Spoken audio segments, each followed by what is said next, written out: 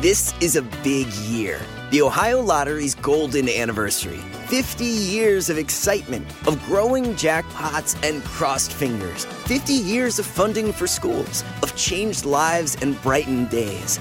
50 years of fun, and that is worth celebrating. So watch for can't-miss promotions, huge events, and new games that will make the Ohio Lottery's 50th year its biggest one yet. Learn more at funturns50.com. Save big money on everything. Now at Menards. Make quick work of your outdoor cleaning project with Masterforce outdoor and landscaping tools. The 80-volt cordless trimmer is powerful, efficient, and hassle-free. So you spend less time working on your yard and more time enjoying the results. On sale now through May 19th. Check out our wide selection of Masterforce tools and see the rest of our deals on Menards.com. Save big money at Menards. This isn't your average business podcast, and he's not your average host. This is the James Altucher Show. Today on the James Altucher Show. Well, for the first time after a podcast, I've had a lot of people predict optimism for the world. A lot of people predict pessimism for the world. But this podcast did make me nervous. And it's with General Robert Spalding. He's the author of a book just out called War Without Rules, China's Playbook for Global Domination. And previously, he's been China strategist for the chairman of the Joint Chiefs of Staff. He's been on the National Security Council. He's worked in the White House.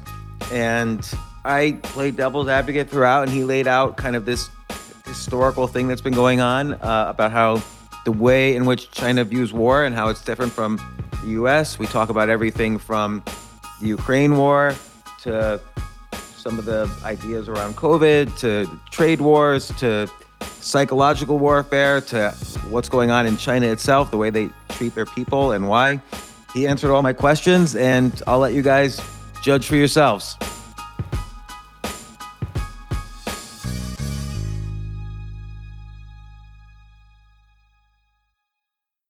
General Spalding, thanks for coming on the podcast about a topic very important to not only us, but the entire world right now, particularly in this current state of war. The subtitle of your book, War Without Rules, is China's Playbook for Global Domination. And you're literally talking about the actual playbook that was written in 1997 by two Chinese colonels, which I had no idea about until I read your book. It's called Unrestricted Warfare. Well, yeah, I mean, I read it in 1999 and I thought it was, insane. Part of it talks about using earthquakes for weapons. So I thought it was not really relevant. But, the more I learned about the Chinese Communist Party, the more I read it again later after, 2014, I think is the next time I read it.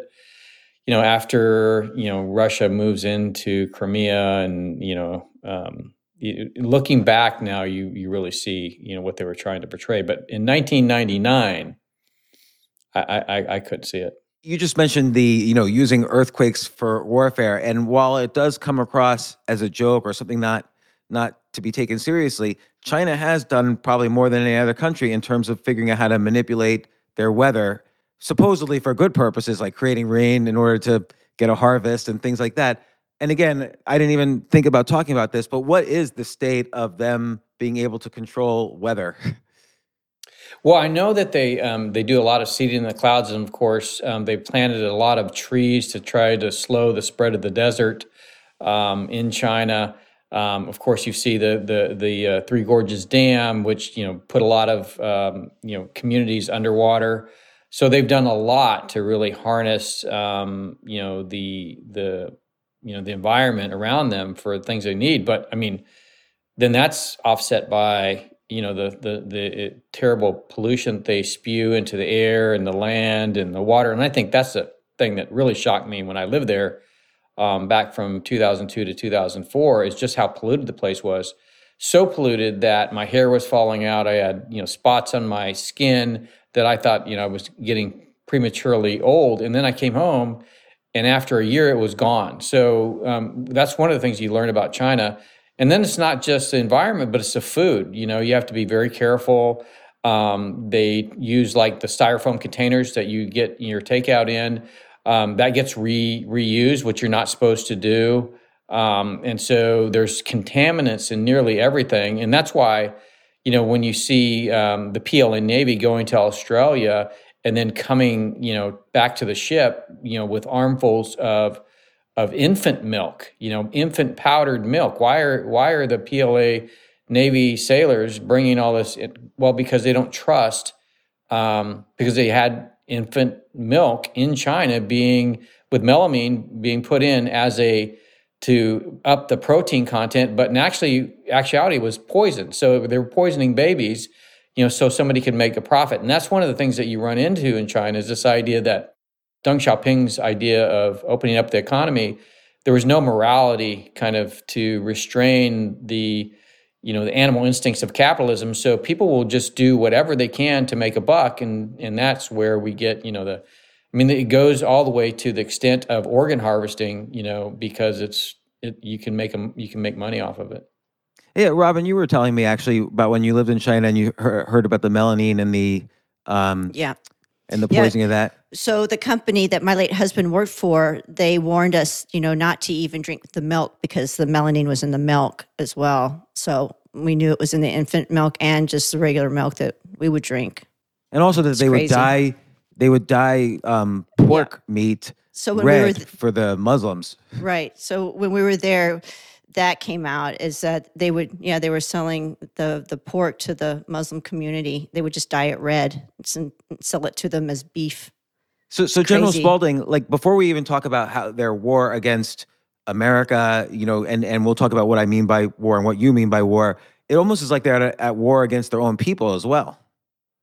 Well, it is very much the only word that I can use is there's a lack of morality because, in many cases, the ends justify the means. Whatever it takes to, and what the Chinese Communist Party portrays is, to get out of this or to get retribution for this century of humiliation, which includes building up the productivity, restoring China's rightful place in the world. They are willing to make sacrifices. And when I say make sacrifices, make their population sacrifice to achieve those aims. And, I guess the idea is that maybe at some point they'll clean those things up. But in the meantime, if a few people die along the way and not just, Chinese people, but other people, one of the other issues is, hey, we're using pharmaceutical factories to ship fentanyl around, not just to America, but around the world. It's profitability. It's almost like, we went through this in the U.S. too. We went through this in the West.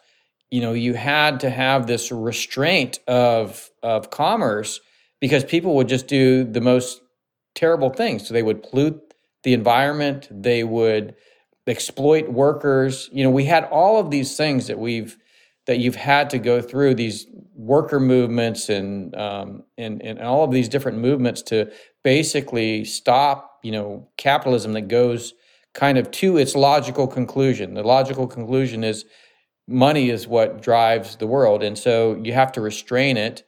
We have a system that enables you to create rules and laws that restrain that, but they don't. And really, until it becomes something that threatens the political power of the Chinese Communist Party, they won't restrain it because, in essence, the ends justify the means.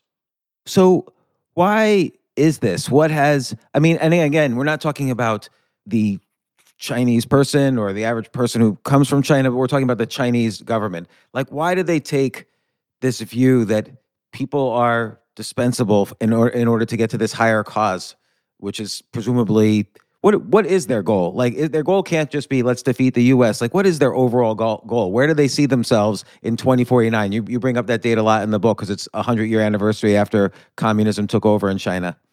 Well, Xi Jinping is a Marxist-Leninist. He believes in the ideology of Marxist-Leninism, and he sees socialism as the type system that the Chinese people need. and that the only ones that can deliver that is the Chinese Communist Party.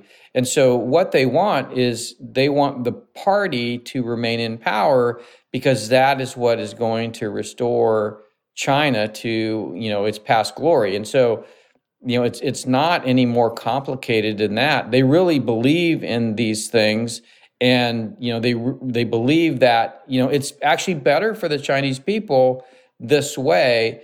Even to the extent you hear these arguments at the UN where the China talks about human rights, right? So China says that individual liberty actually is below this idea of providing of the state providing for the safety and security of the population. And so you give up your individual rights, and you give them up because the state then in turn marshals the elements of national power to provide for you. And if you are sacrificed in that process, well, that's for the good of the overall society. That is not far from Confucianism, which was also a very top-down system. But when you look at the link between ancient China, Confucianism, Taoism, and all these kind of ideologies, and certainly the imperialism that went on for centuries and centuries, for thousands of years, in essence, all of that was destroyed in the Cultural Revolution.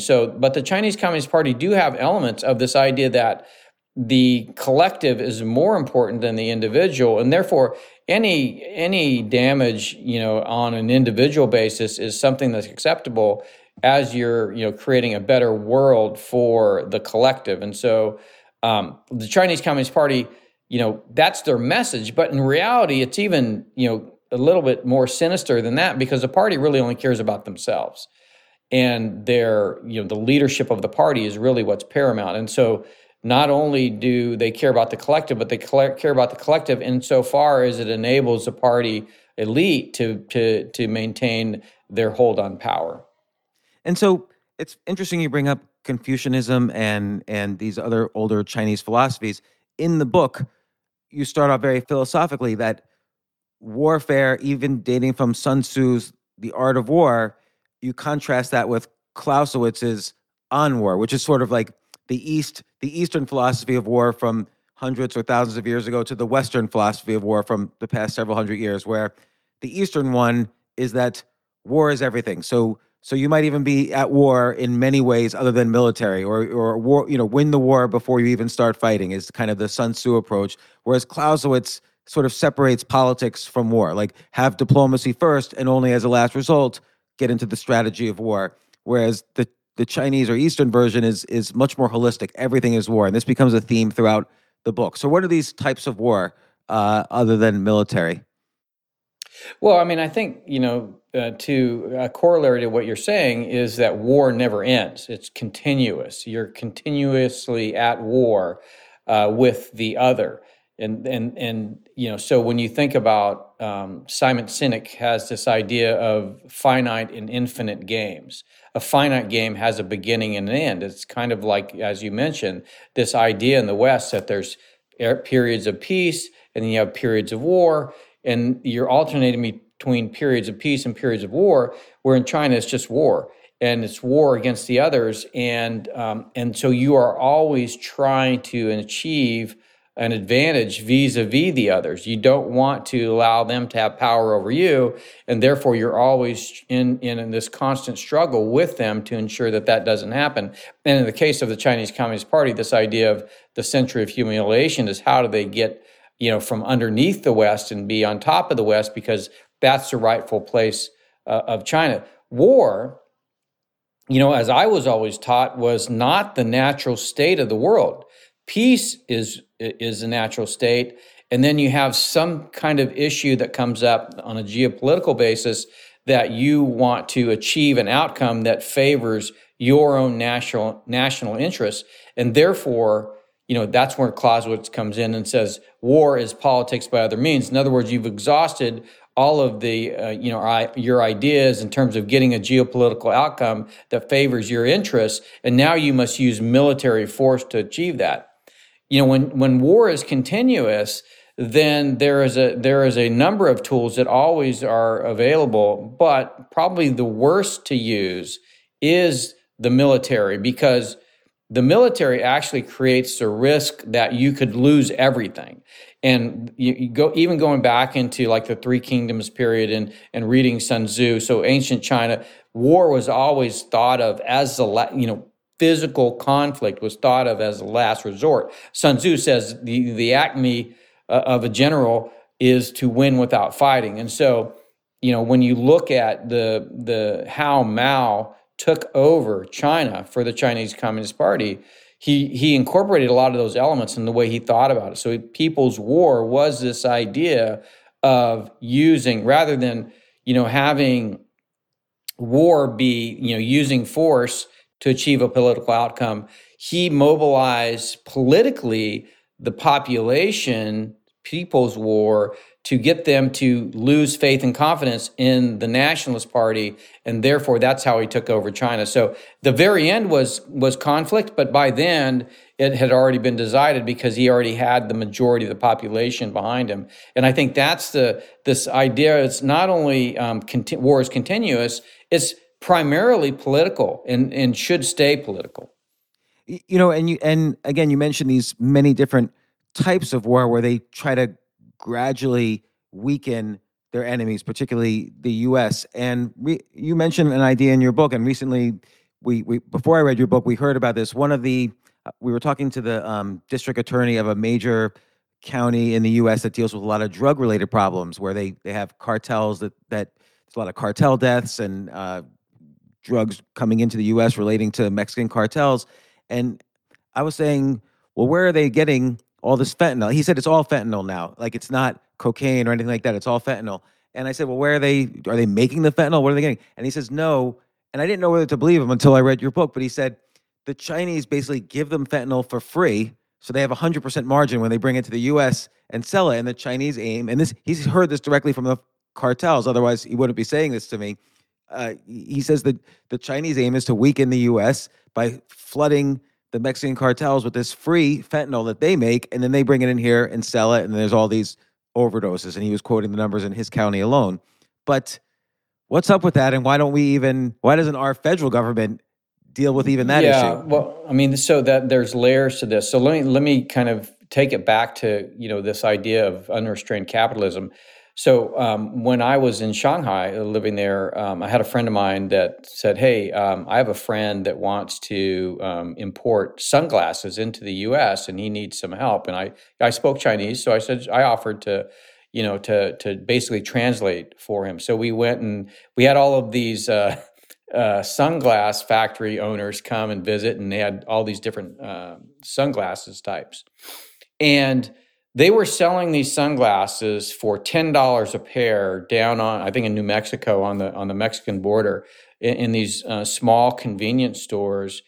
And I could not believe that the factory owners were selling these sunglasses to these people for 20 cents a pair. So from 20 cents a pair to $10 that they were getting for retail in the U.S. So think of the margin they're making. And so you think, okay, why are they able to make them for 20 cents a pair? Well, the government was providing them free electricity.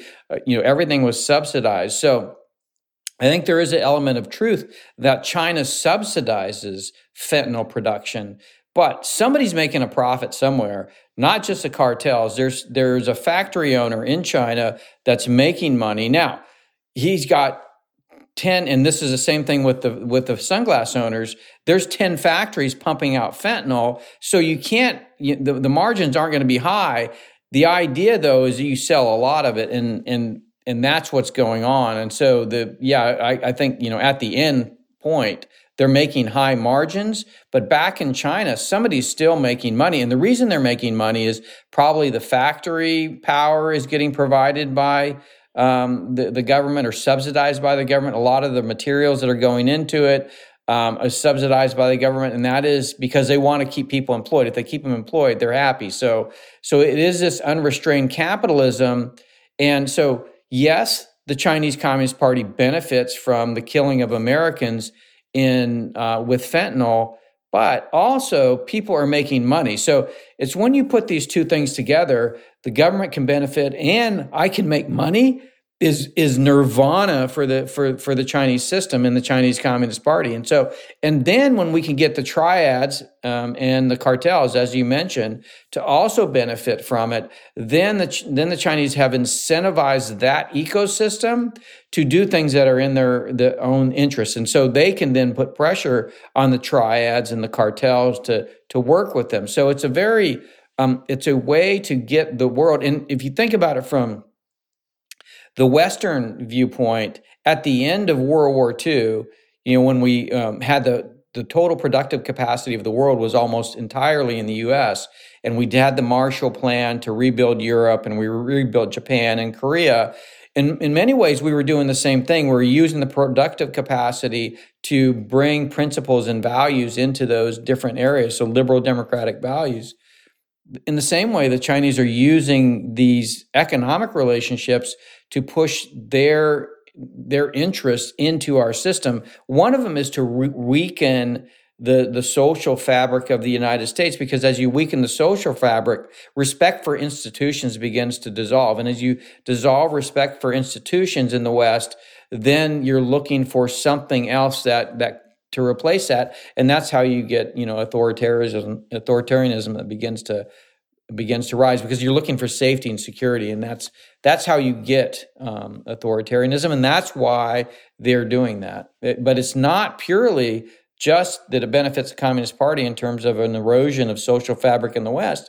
It's also somebody's making money along the way, and that's the real, what I found, what I come to believe that is the real beauty. And I don't say beauty and that's a good thing in a moral sense, but beauty in terms of if I was thinking as a pure strategist, this is a very beautiful strategy, because way of doing things, because it aligns your own self-interest with the interests of the states and if you can do that, if you as a leader or you as an organization can align the individual interests with your interests, then people start to do things for their own good that benefit the goals that you're trying to achieve. And so, in a really weird way, people dying in America is strengthening the Chinese Communist Party, and it's also making the people that are in that system look to the Chinese Communist Party, because they are being made wealthy through that system. And you mentioned climate change earlier, which is obviously a huge economic issue in China. China's, despite what people might think, China is the biggest, pollutant of carbon emissions and so on. Why doesn't you mentioned in the book, for instance, nobody mentions China in the climate change debate. Greta Thunberg doesn't mention China. This is hugely important for everybody in the world. Why is China allowed to continue doing, having the pollution that they have, and nobody mentions it? Like, why do they target the U.S., which has been going down in emissions? Right. It's the same issue with regard to that we just talked about, and that is, in many ways, the people that are supporting Greta Thunberg and the environmentalist issue are the corporations, and the corporations, have for the most part taken the nasty, dirty, polluting parts of their business and they've moved them to China. And the Chinese Communist Party is, in essence, holding the productivity of the world captive. So if you're to, essentially begin to criticize the Chinese, you're criticizing where your productive capacity is.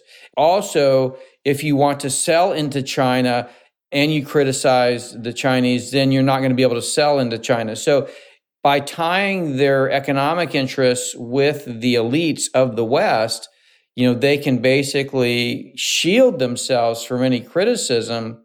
And yet, the West will still try to, we understand, as I said, we went through this in the West, this idea of pollution is a net bad.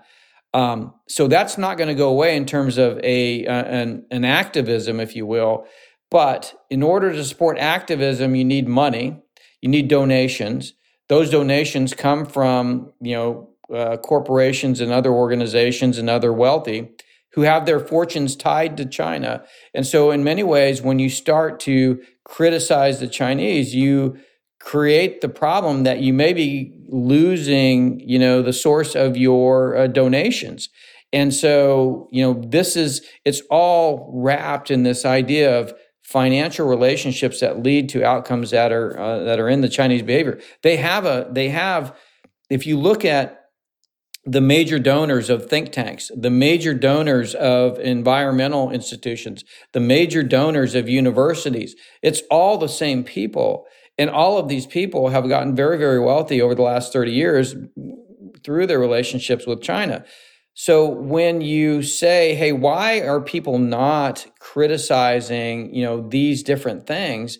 Well, the people that would be getting money to do the activism basically will be cutting their own throats if they start to complain about China. So everything is okay as long as you don't tie your activism to China. As soon as you do, then you can see your donations start to fall off and therefore your ability to be active. So I think, if you think about it from the point of view of the activists, well, yes, China's bad, but if I say something about that, then they'll cut off my funding, in which case I won't be able to do my activism. And so I think there's this, tacit or implicit realization that that's just not something that I can go after. And so it's not like, the Chinese have to really work very hard to keep this thing, to keep that, criticism away from them, because they've plugged themselves in, if you will, into the source of the funding for all the activism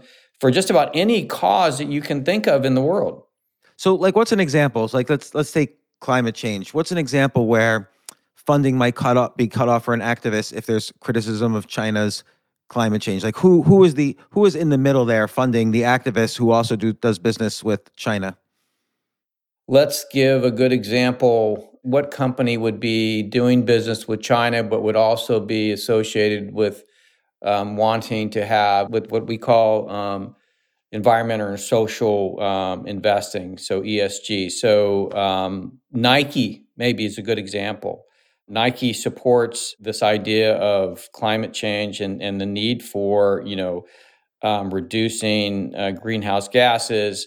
Nike also believes in social justice and in promoting human rights, but Nike has shoes that are made in Xinjiang by slave labor, so Uyghurs, and those factories oftentimes are polluting the environment. And what did the Nike CEO say? He says, "We're a brand of China for China," and so that's I think a very good example of a brand that has tied itself to environmental and social causes quite explicitly, but at the same time is unwilling to go after the Chinese Communist Party or China for doing the exact things that they claim that they are supporting.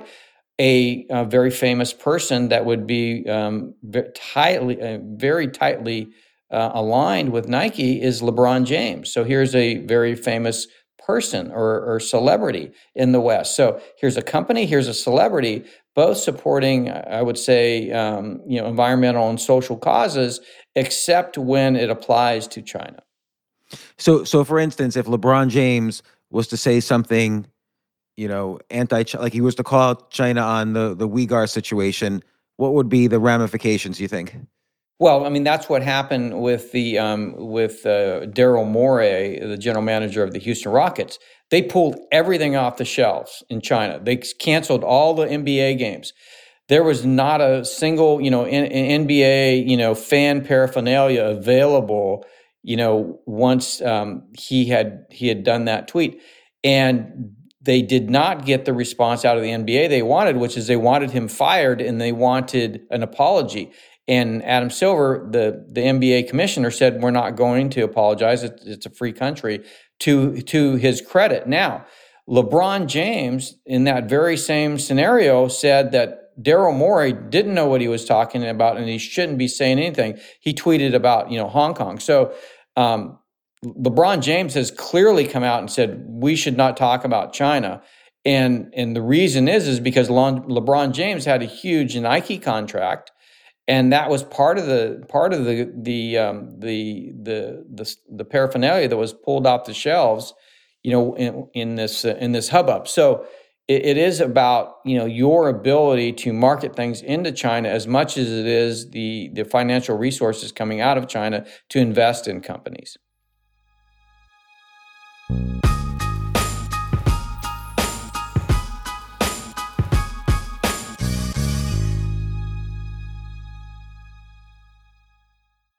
I have to say, Airbnb has changed my life. I just love staying in Airbnbs. Like in about a month, I'm going to Cocoa Beach, which is right next to Cape Canaveral. I'm going to watch some rocket launches. I'm going to, of course, be staying in a very nice Airbnb on the beach. And it's just such a great experience. Like the whole world is available to us now because of Airbnb.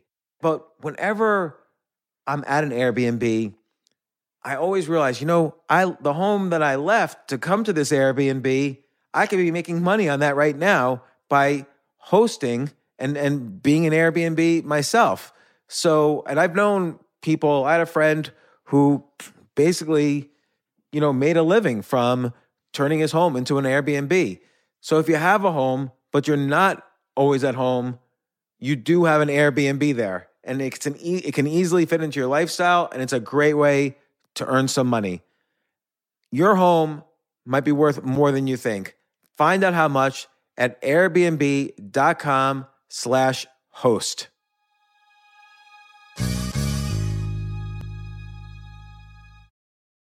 The famous Abraham Lincoln quote says, "Good things come to those who wait." I wonder, did he really say that? Jay, did he really say that? Can you look that up?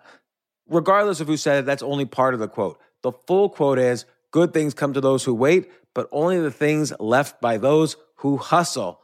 Well, if you're a business owner and want the best people on your team, the same applies. And listen, I've interviewed 1,500 people now and a lot of entrepreneurs. I can safely say the one thing consistent among all entrepreneurs and CEOs, the successful ones, is that it's all about the people you surround yourself. If you hire well, you're going to have a great business. And, thankfully, ZipRecruiter puts the hustle in your hiring. So you find qualified candidates fast. This is so important, and I want you to try it. You could try it as a potential employer or employee. You could try it for free at ZipRecruiter.com/James. ZipRecruiter's smart technology finds top talent for your roles right away. Immediately after you post your job, if you're hiring, ZipRecruiter's matching technology starts showing you qualified people for it. And I will tell you that I signed up on ZipRecruiter as a potential employee. I just wanted to see how it works. And right away, it started matching me with really amazing potential employers. So give it a try at ZipRecruiter.com/James. Let ZipRecruiter give you the hiring hustle you need. See why 4 out of 5 employers who post on ZipRecruiter get a quality candidate within the first day. Just go to ZipRecruiter.com/James to try it for free. Again, that's ZipRecruiter.com/James. ZipRecruiter, the smartest way to hire.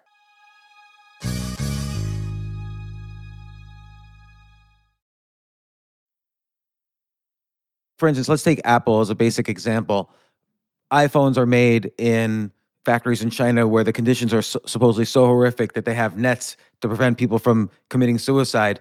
And so we all know this is going on. But at the same time, people in the US say, okay, let's just turn the other way. Else an iPhone is going to be $10,000 instead of $800. Like, we don't want the cost of our iPhones to go up. But it's symbiotic. It's not like a warlike situation. The US is complicit and the Chinese are complicit. And they're kind of in this weird, like you say, immoral way. They're working together on this. They're not at war with each other, even though it's a very immoral kind of scenario that develops just to save money or to make money. Well, but I mean, who benefits? The benefit is to the shareholders of Apple, the employees of Apple that are in the U.S. But there used to be factories in the U.S. where people could go and work, and I think there's this general belief that nobody wants to work in a factory in the United States, and that's just not true. And in fact, a lot of our history is, people coming into the U.S. looking for this type of blue collar work, and then having families and raising those families, and then their kids grow up and enter the white collar workforce, and so all of that blue collar capability, in a lot of sense, went away as we moved productivity to China. So, in the Chinese sense, they have enabled this whole blue collar class of people to have jobs, to feel a part of the society. And in the United States, we've removed it. And I think there's this general belief that it's an overall good. But in reality, I think when you look at the social fabric of the U.S. in those 30 years since China entered the WTO, I don't think we feel that we're in a better place. I think we're actually, if you talk to people today, they think we're going in the wrong direction.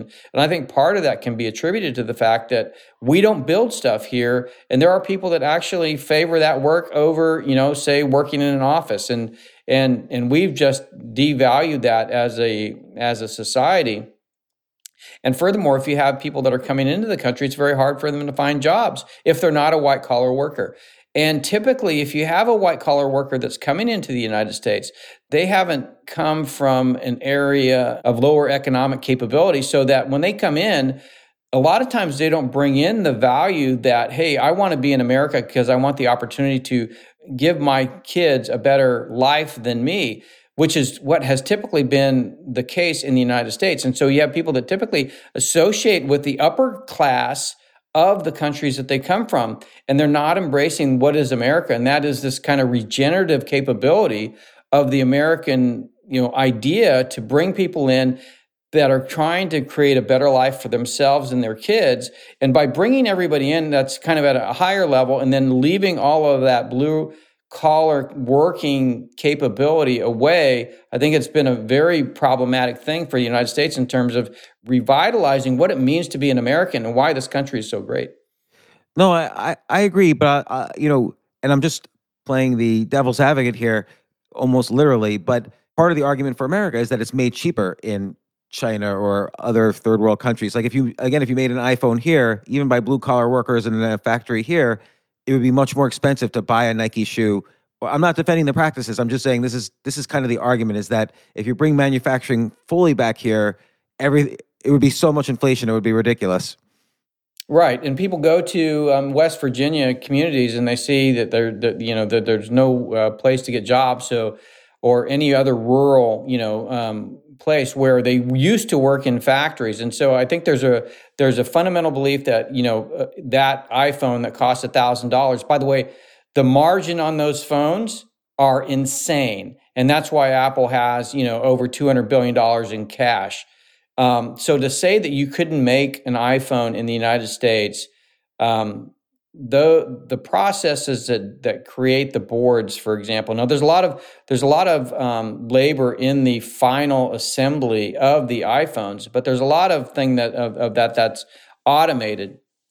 And I think for a lot of reasons, the reasons that they haven't further automated is because there is a lot of labor in China. So I don't necessarily buy that the price of those products would be 10 times. In fact, I've talked to people that manufacture their own microelectronics in the United States using automation. I've been there. There's not a lot of people, associated with it. It is highly automated. And they say that not only can they make it at the same cost that you can make it in China, they also get to protect their intellectual property in the process. So, there is a lot of mythology. And when you start to dig down into the supply chain and see why China is the way it is, I'll give you another example just in microelectronics, because that's, iPhone is a microelectronic product. The components, the subcomponents that go into the boards, the PCBs that make up the phone, a lot of them come from the United States. We're talking about chips and other high-end electronic subcomponents that go into that. What China does is they negotiate a bulk price for those subcomponents with U.S. manufacturers. So they ship them over in bulk. They make them into iPhones. They ship them back. And if you're going to try to do manufacturing in the U.S. and you go to that subcomponent supplier and you say, I want to buy it at the same price that you're selling to China, you can't do it. And so that's part of the reason that your board, your PCB that you end up making here is more expensive. But if you can get those subcomponents at an equal price, some people do is go to China to buy the subcomponents that were made in the US, shipped to China because they were sold at a low price. They buy them in China and bring them back. I did something very similar. I bought a DVD player back in 2002 from Walmart, and I brought it back to China, and I gave it to my driver because if he had bought that DVD player, he would have paid twice in China. And it was because China wanted to, get that foreign reserve. And so in a lot of ways, when you look down into how things are done in terms of the supply chain and why things are priced more than they are, and what is the real price that you would pay if you manufactured something in the United States, there's a lot of mythology that goes into it, and it's not necessarily, it's a way to cut off the argument without going any further, more than anything, in my opinion. That explains a lot, and I've always been curious about this, so thank you. In the book you mentioned how over the past few years there's been over hundreds of instances of Chinese cyber warfare or cyber attacks against American corporations. And I think all of this is almost like we all sort of know this, but why doesn't the federal government say something or do something about this? Like, I feel like the official relationship between China and US always verges on the kind of slightly negative but friendly level, as opposed to really calling them out on whether it's cyber warfare or patent infringement. Like, why don't we just say, you can't do this anymore? Well, so this unrestrained capitalism leads to systemic behavior that we consider to be, abnormal, right? We don't consider, we don't have to worry, for example, that our pharmaceutical factories, to the extent that we have them here in the U.S., we don't have, very many. Most of it's in China. But to the extent we have them, we don't have to worry about those pharmaceutical companies, basically making fentanyl and selling it on the street because we have laws and people typically follow laws. It is an aberration for somebody to break the law. For a factory owner to basically pump out fentanyl in the U.S. would be an aberration. And so we created a system of rule of law that is designed to deal with aberration. When it's a systemic problem, that's when we run into an issue. So whether it's, the idea of fentanyl or whether it's, the idea of any other systemic problem, the way we deal with it, like cyber intrusions, the way we do it with it is it's an aberration, and therefore, it becomes a law enforcement issue. But when we're talking about it, it's a systemic way, and it's a way for the Chinese to attack us, and we don't think in those terms, then law enforcement was not built to fight an enemy. It was built to catch a criminal. And that's the way law enforcement officials here in the United States thinks. And I have to have an analogy because this is the best way that I can explain it. Say that you're tasked by your father to go out in the backyard and get rid of an anthill because, it's invading the backyard. And you go out and your strategy is to set up an ambush where you see the ants going by, and each ant goes by and you kill the ants. And your father comes back in a couple of hours and said, "How effective have you been?" And your answer is, "Well, I've been 100% effective. I've killed every ant that's gone past this ambush point." But did you get rid of the anthill? No. And it's just this idea of looking at this as an aberration that we have to treat as a law enforcement thing, rather than bringing in the folks that are supposed to deal with enemies and dealing with it on a systemic basis. And so how do you deal with something like fentanyl? Well, you can say that if we get another fentanyl shipment into the United States, the next one that comes in, we are going to cut off every single port to a Chinese ship until that ends. And we're just going to turn it around. Now, what would happen? Well, what would happen is the U.S. companies that were importing that stuff would start to complain to the government. You could get China to stop sending fentanyl to us, but you would basically have to make it so painful to China that for them to do it. They would have to see that it was better for them to cut off fentanyl because they would be able to continue trade. But that's not the way we think about it. We think that, fentanyl should be a law enforcement issue. The same thing with cyber warfare. We could say, as long as we get attacked from IP addresses in China, if that doesn't stop, all financial transactions with U.S. banks will stop. If it stops, then we'll maintain financial transactions. So the U.S. has the tools to get the Chinese Communist Party to stop attacking them. But it doesn't look at the Chinese Communist Party as an enemy like the Chinese Communist Party looks at the U.S. And so all of these different things, you have law enforcement, and quite frankly, law enforcement is designed for the aberration. What you're talking about here is systemic. You have to have a force that is designed to protect, a systemic attack, and that's not what we've designed the law enforcement system in our society to deal with. And so even when you talk to a law enforcement person that has a very, they're patriotic, they believe in the country, they want to protect the society, they can't think in the terms that I'm talking about because that is not the way they're trained. They're trained to think that, most people are good for the most part, and there's just some bad people, and we got to go catch the bad people. We'll put them in jail, and then everything will be fine. You're dealing with a criminal organization here, and criminal in the sense that anything goes as long as it meets the national interest of the Chinese Communist Party, and that's the way you have to think. And if you can't think that way, then you can't. Then that answers your question: why are we not doing anything about it? Because we don't see cyber warfare, we don't see fentanyl as a systemic attack. We see it as an aberration. And that's behavior for law enforcement, and law enforcement, quite frankly, do not have the resources to go after it. And I guess this thing could escalate in ways that don't have anything to do with military. So for instance, if we say no more bank transactions for you, I guess you mentioned pharmaceutical earlier. I guess the Chinese government could say, okay, no more medicine for you, because they make all of our medicines, right? Like this was a big issue in 2020 is that when their factories closed, we couldn't get medicines. Like, how did we end up outsourcing all our pharmaceutical development to a country that we're not necessarily best friends with? Well, let me give you something a little bit scarier. Why don't you scare me even more than what I just said? Yeah, because they're putting melamine in the milk. What do you think they're putting in the pharmaceutical stuff, right? Well, so the scary thing now is, have you been watching what's been going on in Russia and Ukraine? We've destroyed the Russian economy. Destroyed it.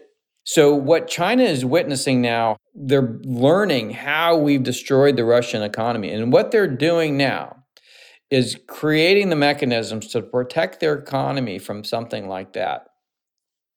Here's the problem, and it's related to what you just said. We talk about the West decoupling with China. China's decoupling with the West. They're slowly turning the crank on this ability to protect themselves from economic and financial attack, because China is creating all these financial connections where they can use their RMB.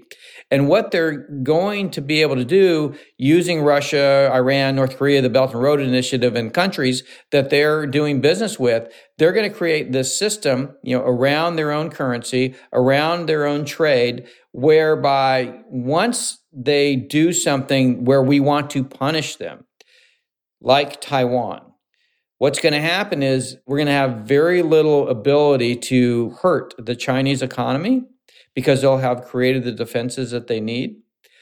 The corollary is they will have all the productivity. So not only will we not be able to do what we've done to Russia, but they will cut us off. They'll cut us off from pharmaceuticals. They'll cut us off from microelectronics. They'll cut us off from all the technology that we need to have anything in store. So if you think we got a supply chain problem now, what I'm telling you is the Chinese are building the capacity to cut us off completely. And when that happens, it's not going to be a gradual thing. It will be like that. And we have not done the work to move that productive capacity back. So when it happens, it's going to be earth-shattering for the United States. And I think that's really what I'm terrified of. If you looked at what happened in the Cold War, the Soviet Union just went broke and people were starving. They couldn't didn't have gas for cars. That China learned from that. And they said, we don't need to go to war.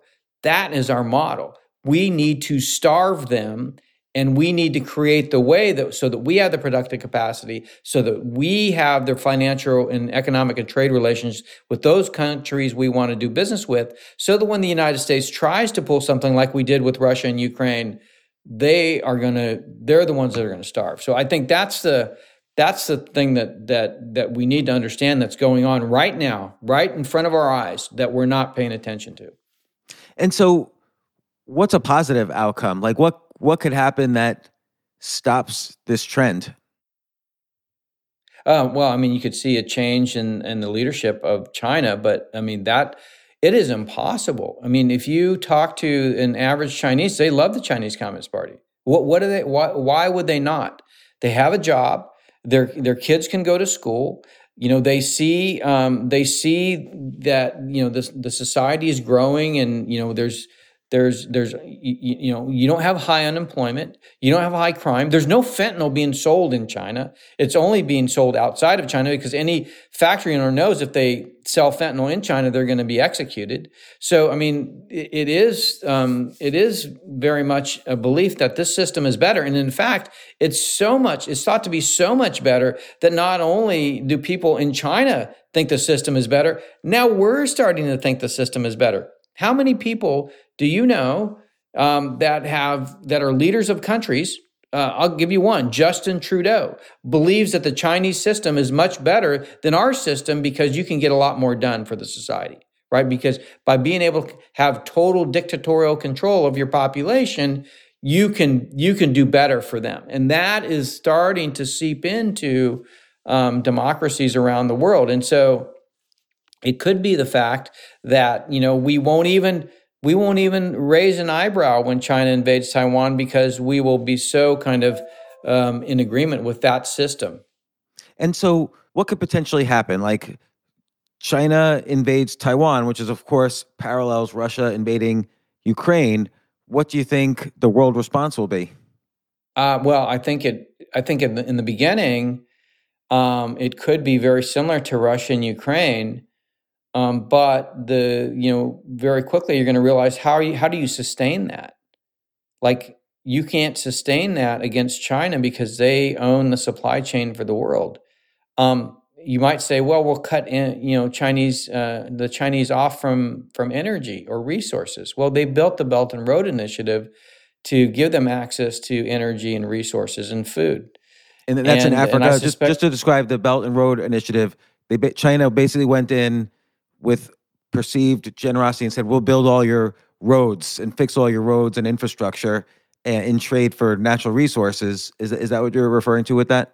Well, yeah. Well, I mean, it goes beyond that. So they've actually, that started with roads, and not really roads. It started with resources. I need a mine. I need some kind of material resource, like cobalt for lithium-ion batteries for cars, comes out of the Democratic Republic of Congo. I got to create a mine there, and then I need to get that resource so I need a port in some other country, and then I need to connect them with a road and rail and fiber and power and water. And you know what comes next? Manufacturing, low value added manufacturing. And that's what I found when I was in the White House in 2017. The highest rate of investment in Africa at the time from China was from textiles, shoes, clothes, things that were high in labor content. They were actually moving that, a lot of that to Africa, along with a lot of Chinese people. So now you're creating this ability to have manufacturing in these countries that were previously just agrarian societies. After manufacturing comes urbanization, right? And then what comes is you've created all this system for an ability to hand smartphones to the population at very low cost. And now you have a population that's kind of wedded with your digital currency, with all of your tech companies and social media companies, and ability to sell e-commerce into that. And you're getting intermarriage between, the Chinese, the young males. So you have excess of young males in China who've moved in and they're intermarrying with this population. So the Belt and Road Initiative is more than just getting resources or creating markets. It's creating societies that function in a very similar way to China and are very beholden. Those people that are there now are very beholden to China. And so now you create this system that is not like the Soviet Union in many ways, but in many ways is like that in terms of there's a coherent way that the society should be, it should be top down, and it should be oriented and controlled, particularly controlled using this digital surveillance state apparatus. You've created the ability to go from very quickly from an agrarian society to an industrialized society to an information-based society that's that gives you IT-based authoritarianism. So that Belt and Road Initiative is far more. And if you look at the Marshall Plan, it was the exact opposite. It's how do we grow the productive capacity of Europe back, but how do we also grow the institutions, a rule of law, civil liberties, human rights, free trade? How do we create those institutions within those societies that ensure that the respect for individual liberty is going to be maintained? That's what we did after the end of World War II. What China is doing now, after the end of the Cold War, is reversing that flow, and they're using the same kind of tools of economic development to help them shape the social and political features of the nations of the Belt and Road Initiative. So it's going to be a very authoritarian system. And for the most part, human nature is, if I've got a job, if my kids are well taken care of, if I have services, I'm not going to care about the political system. Is when we have this, this like Gini coefficient that's out of whack. The elites don't really have anybody to stop them, and they're getting more and more rich, and the poor are getting poorer and poorer. That's when you have societal collapse. And the Chinese are basically saying we can use the automated systems of the state to maintain this distance and not let it get to a point where it becomes a problem for society. And then we can create this model and perpetuate it around the nations of the Belt and Road Initiative. And so the question is then, why didn't the U.S. do this? Like, essentially, it sounds like China is helping Africa quite a bit. Like you say, it's giving people jobs. Their families are getting more stable. They're going to have urbanization. They're going to have cheap iPhones. They're going to grow as countries and be part of the world economy. And at the same time, they're going to owe China in one way or the other, and that's going to help China's overall goal of domination. But they are helping Africa, it seems, in this way. Why didn't the U.S. go in and do this? Well, that's just it. In many ways, that's what we were doing. With the Marshall Plan. You're right. We stopped. We didn't continue. And in some ways, the end of the Cold War created this this impetus to say, hey, we're going to collect on the peace dividend. We were contesting the Soviet Union everywhere. We did it primarily through economic, but we were also to answer your question, I think there was this maybe thought that we had done enough and we didn't need to do anymore. I quite frankly, I'm a child of the end of the Cold War. I entered the military after the Cold War ended, and so looking back, I think there was just this idea that we had won. We don't need to keep doing this.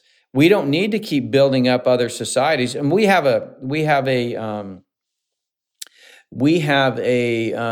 view in kind of environmental preservation and social, and uplifting people. But that's more of a it comes from individual donations. Doesn't come from the government. Just in the Cold War, it was a means for us to compete against the Soviet Union. It was creating these pockets of democracy where people could look and say, hey, this society is, Berlin, a good example, West Berlin, East Berlin. West Germany, East Germany. I can look across and I can see, hey, the West Germans are doing a lot better than the East Germans. It became this way that it was ideological struggle that said, hey, if your society is arranged this way, you guys will do better. And this became the impetus through which that we spoke to the people, in addition to things like Radio Free Europe and Radio Free Asia and Voice of America, about, hey, the difference of the system, and ultimately led to the collapse of the Soviet Union. I think, in many ways, we just stopped. We stopped. We even got rid of those mechanisms. The U.S. Information Agency. People, call it the propaganda agency. Actually, it was the anti-propaganda agency. Radio Free Europe, Voice of America, Radio Free Asia was under the U.S. Information Agency, which was dedicated to public diplomacy. What were we talking about? Individual liberty, rule of law, human rights, civil liberties, free trade, all of these principles of the West that enabled the prosperity of our population. And then we talked about that, and that became that in addition to seeing the actual difference. Like when Deng Xiaoping came to the U.S. and those people in China that saw the videos of him going to the supermarket and seeing, they were taught that the United States was a dump. And then they see all these pictures like, wait, so in many ways, it became this difference in productivity became the way that we won the Cold War. And when we won the Cold War, no reason to do it anymore. And then, so it's a peace dividend. So let everybody just get rich. And in getting rich, we stopped promoting. And I think FDR and Winston Churchill, very, very deep down believed that if we didn't continue to promote these principles in the international order, that, we would in ourselves at some point come under threat.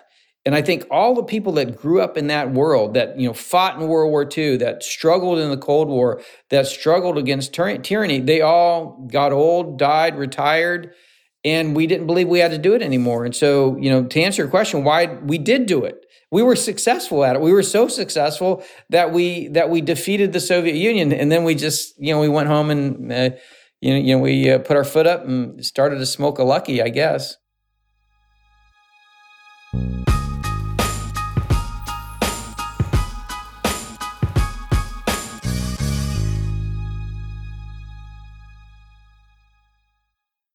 Want to connect with a family member who doesn't speak your language? Then check out the language learning program Rosetta Stone on desktop or as an app. Rosetta Stone is designed to immerse you in the language you're learning through an intuitive process. Plus, the True Accent feature even gives you feedback on your pronunciation. And with a lifetime membership, you have access to all 25 offered languages. Get started today. Visit rosettastone.com/pod50 to get 50% off your lifetime membership now. That's rosettastone.com/pod50 for 50% off. Hey everyone, it's Ted from Consumer Cellular, the guy in the orange sweater, and this is your wake-up call. If you're paying too much for wireless service, you don't have to keep having that nightmare. Consumer Cellular has the same fast, reliable coverage as the leading carriers for less. And for a limited time, new customers receive their second month free when they sign up and use promo code MONTHFREE by May 31st. So why keep spending more than you have to? Seriously, wake up and call 1-888-FREEDOM or visit consumercellular.com. Taxes, fees, and other third-party charges will apply. See website for additional details.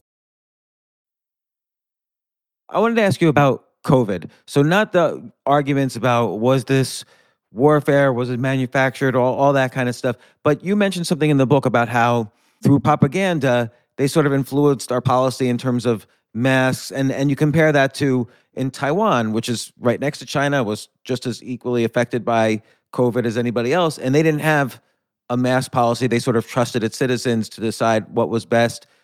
But how did the U.S. get affected by the Chinese in terms of our policies against COVID?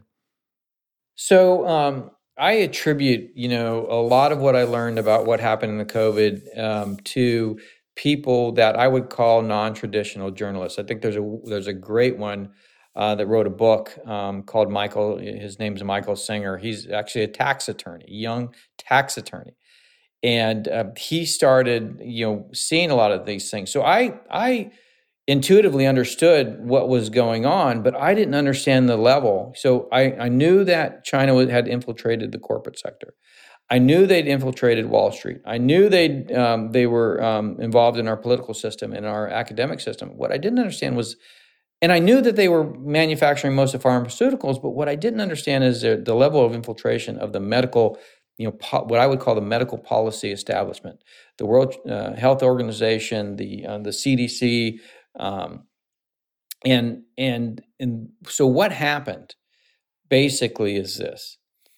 The Imperial College of London, I did not know that in 2015, Xi Jinping, on a 4-day trip to the UK, visited the Imperial College of London. I also did not know that millions and millions of dollars, tens of millions of dollars, had gone from China into the Imperial College of London. What I did know, and then this was when the model came out, the epidemiology models that came out of the Imperial College of London. What I did know, I'm an economist by training. I looked at the numbers coming out of Italy. I didn't trust the numbers coming out of China, but I did look at the numbers coming out of Italy, and I looked at the epidemiology model that the Imperial College of London had put together, and I said, this is biased. It's completely biased. There's no way, and if you may remember, they said you're going to lose over 2 million Americans due to the coronavirus. I looked, the rates were not, that was coming out of Italy was not that high. And I said, this is a very biased model. And as you know, economic models or epidemiology models, they're just models. They're something that we can use to predict where we think the world will go. But then when you get a model, you have to go and do the empirical research to say, did the numbers that go into this model actually make sense, or do they need to be revised based on what I've observed? What happened, coming out of Imperial College of London consistently was that those models never got revised. And there was this fundamental belief that all of these people were going to die. And so I did not, the part of that story that I didn't know, I knew the model was biased, but I didn't understand that the Imperial College of London had this close connection to the Chinese Communist Party. The other thing that I did recognize is that these videos coming out of Wuhan were suspicious of people just falling down. Okay, so what's going on? What is happening?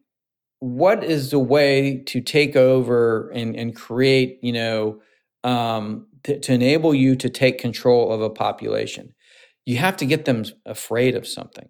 And so there was this definitive hyping of the danger of the coronavirus through that model and others like it, and the videos coming out of Wuhan of people just dropping like flies. Then what the Chinese Communist Party did in Wuhan is implement lockdowns, okay?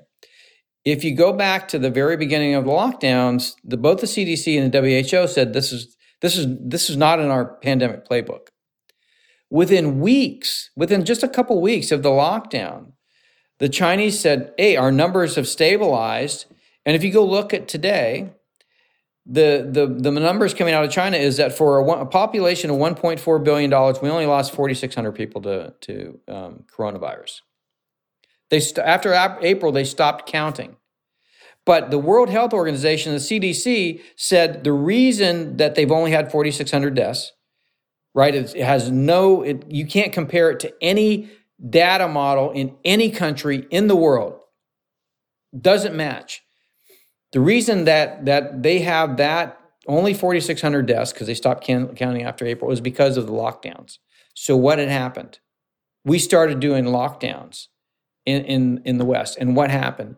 What happened is what we expected to happen: collapse of the economies, and all the other second and third order effects of depression and all of the things that you see, associated things you see with, social cohesion, begin to fall apart. And, at the same time, a strengthening of the ownership of the supply chain in China, because they kept the supply chain going. They provided the PPE, they provided the mask. And so what I didn't understand, and it didn't become apparent to me until after the coronavirus, was that the Chinese Communist Party used this hyping of fear for the coronavirus to basically get medical policies that supported and essentially preserved that kind of system of authoritarianism for 2 years. And in many places, it's still going on, where the governments say, I'm going to force you to lock down, I'm going to force you to do these things, and I'm going to do it for your own good. And for the most part, the populations unanimously, almost, I think the only one was Sweden, basically accepted it and never pushed back. And so, that's the piece that I think the coronavirus is really interesting from a social experiment standpoint. The cool thing, for military strategists is the two PLA colonels wrote about this in their book. They talked about this combination of things. It's a combination of, I'm not saying that coronaviruses, I'm not making a statement about coronavirus as a bioweapon, but it was, a biological thing. And how do you use that? And you couple that with psychological and trade, and you have these additions or combinations of different things. How do you create momentum in your favor? That's what unrestricted warfare is all about. It's there in the book, and they talk about it. This is just the first time that's been able to be implemented on a widespread basis. One of the reasons is because of globalization and the internet. We're so connected that we can establish, the Chinese Communist Party, can help establish a global narrative that carries through to democracies, almost universally, without having any way to. And if anybody said, "Hey, this is a problem. This is not the data doesn't make sense," you're shouted down. You're basically said, you're told to, you're crazy, or you shouldn't be talking. And this is also how things work in China. So what I'm saying is the coronavirus enabled this ability to spread a system beyond China's borders that actually in many ways mirrored China's system. And it was done because of, the fear that surrounded coronavirus. And that fear was created purposefully for that purpose.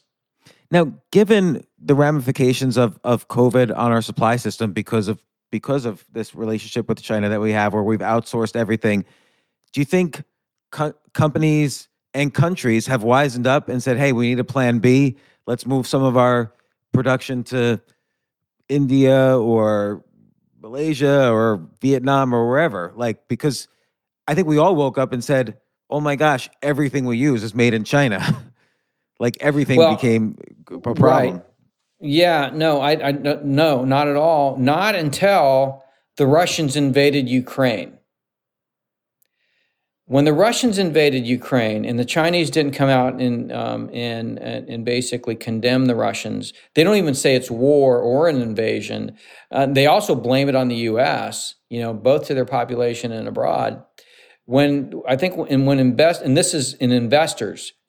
saw that and they're like, okay, I saw what's happened to my investments in Russia. I don't want that to happen to my investments in China.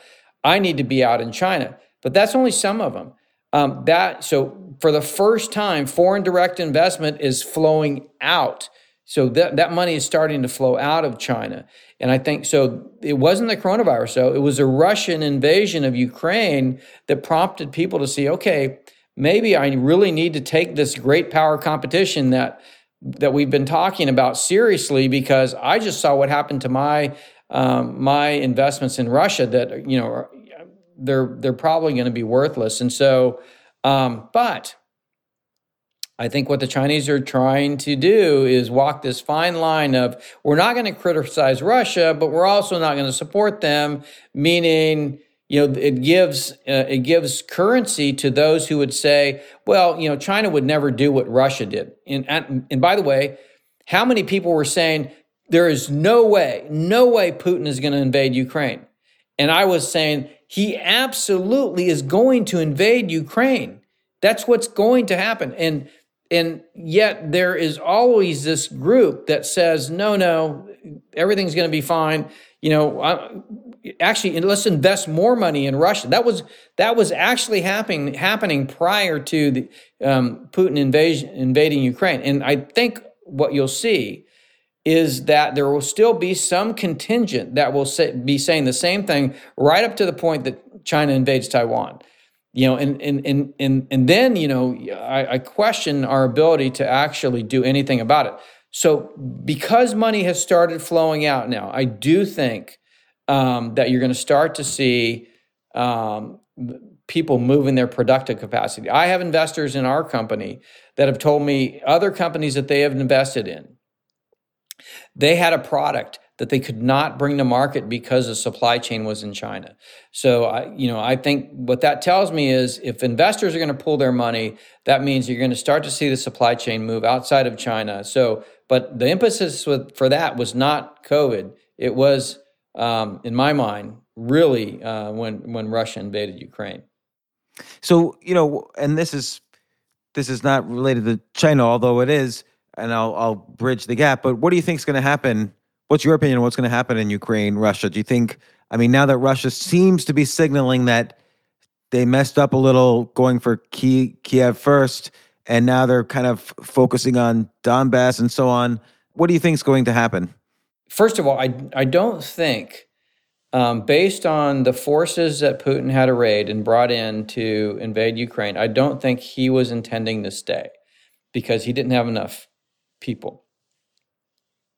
Or he thought that when they invaded, the people of Ukraine would support them. That could be the case. And his goal was to remove the leadership in Kiev and maybe have some troops stay, but stay because they were invited to stay by the new leadership in Kiev. So what can we expect now? What I think we can expect now is not maybe a peace, but more of an armistice where you say, "Hey, I'm gonna stay on this side of the line, and you're gonna stay on that side of the line, and we don't agree that you own that side of the line, and you're not going to agree that we own this side of the line, but we're going to stay on our sides because it's in the best interest." For both sides to stop, this very costly conflict. What does that look like? That looks like Korea. So you're going to have basically part of Ukraine that is, aligned with Russia, and part of it that is, fully free and Ukrainian. And what was Korea kind of the opening salvo for? Well, it was the opening salvo for the Cold War. So I think, Cold War II, the first, proxy battle there was Ukraine. I think it's going to end in a stalemate. It's going to end with a divided territory. And I think this, we've entered this period of long-term competition where nuclear weapons are going to restrain the major powers from going to direct conflict. And so you'll see these areas where we're going to compete economically and technologically and financially. And then we're going to see these areas where you have these proxy wars that take place. You're going to see China move into Taiwan, and I think they're going to be successful at taking Taiwan. That's what I predict next. And the world's going to be surprised if we don't do the same kind of sanctions, or even call for the same kind of sanctions against China that we called for in Russia. How does everybody save face in all of these situations? Like, how does the U.S. save face if we don't have the same kind of sanctions against China that we had against Russia? How does Putin save face in this situation? I'm not saying he should. I'm not saying I want him to, but he's obviously thinking about this.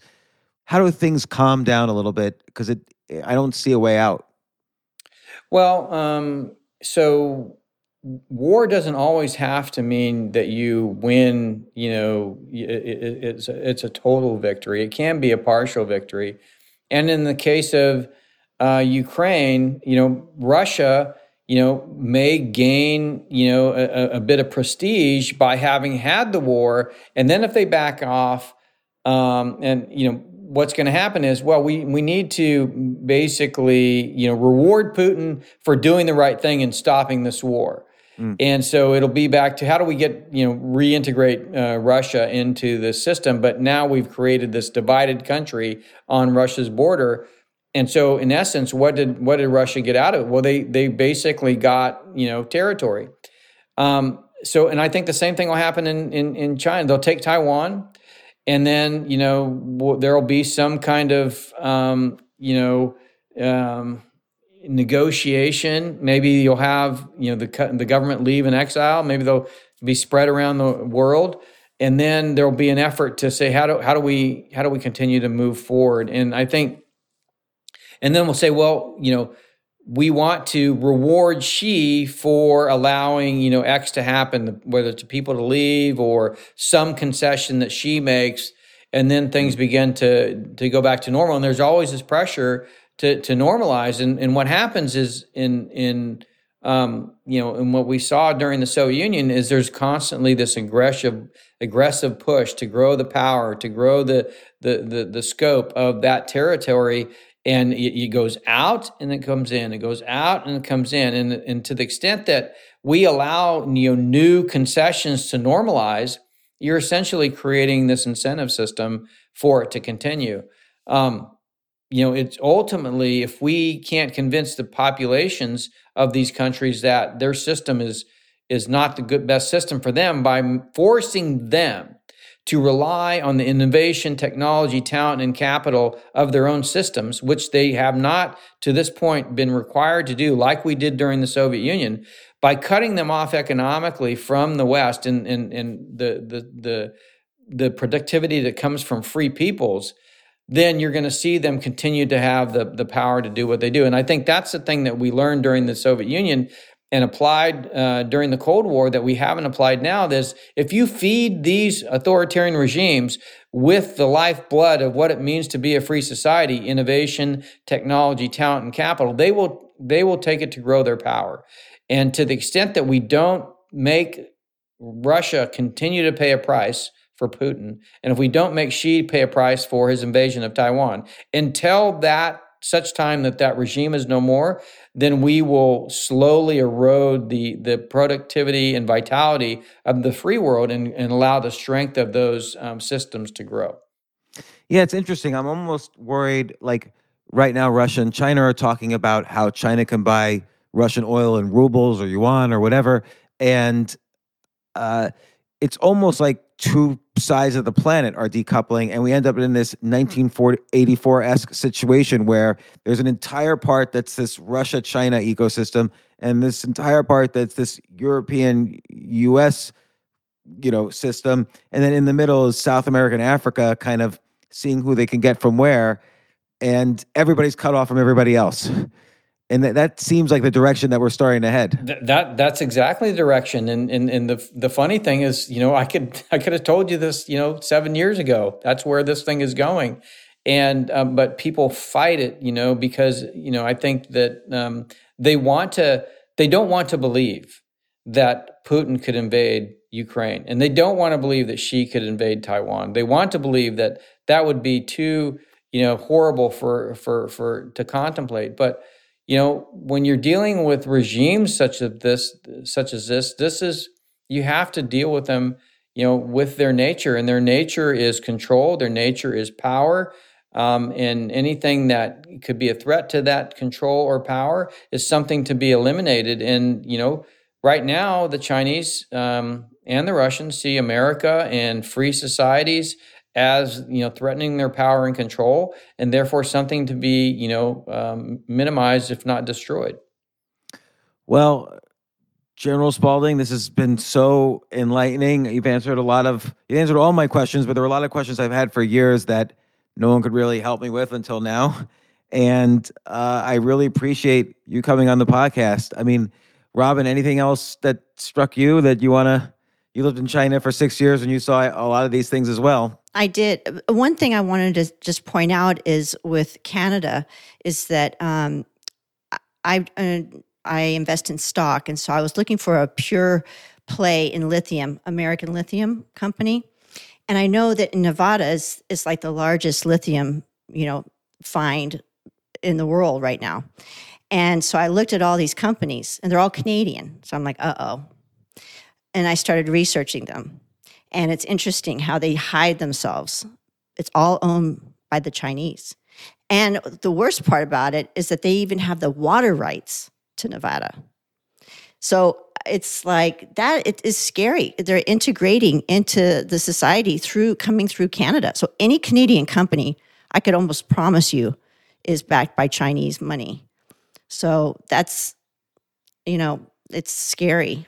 Could It be why scares me. Trudeau is so pro their system And right you now. can buy a passport there. I mean, the Chinese, that's what they do, is the wealthy Chinese, they send their wives over, they get the Canadian passports, their kids get the passports, the husbands, stay in China, and they filter their money through the wives. And that's what they do. And I know that for a fact because I have some friends that. I highly recommend a book by Sam Cooper. He's an investigative journalist in Canada called Willful Blindness. And he talks about the relationship instantiated in China or in Canada, the relationship between the Chinese Communist Party, the triads out of Hong Kong, and the cartels.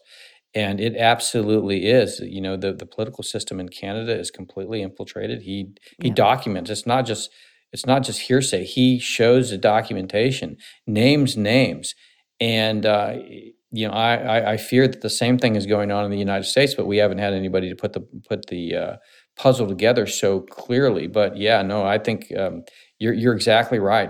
It goes far deeper than anybody's willing to admit, and unfortunately, we just don't have the intestinal fortitude that we did, and I think it's probably because we don't see ourselves under threat. And when you fight a war in this way and use the everyday as a weapon, it doesn't. Your adversary doesn't seem like an adversary. It seems like at the worst, it's just somebody that's misguided, and that's the beauty of war without rules.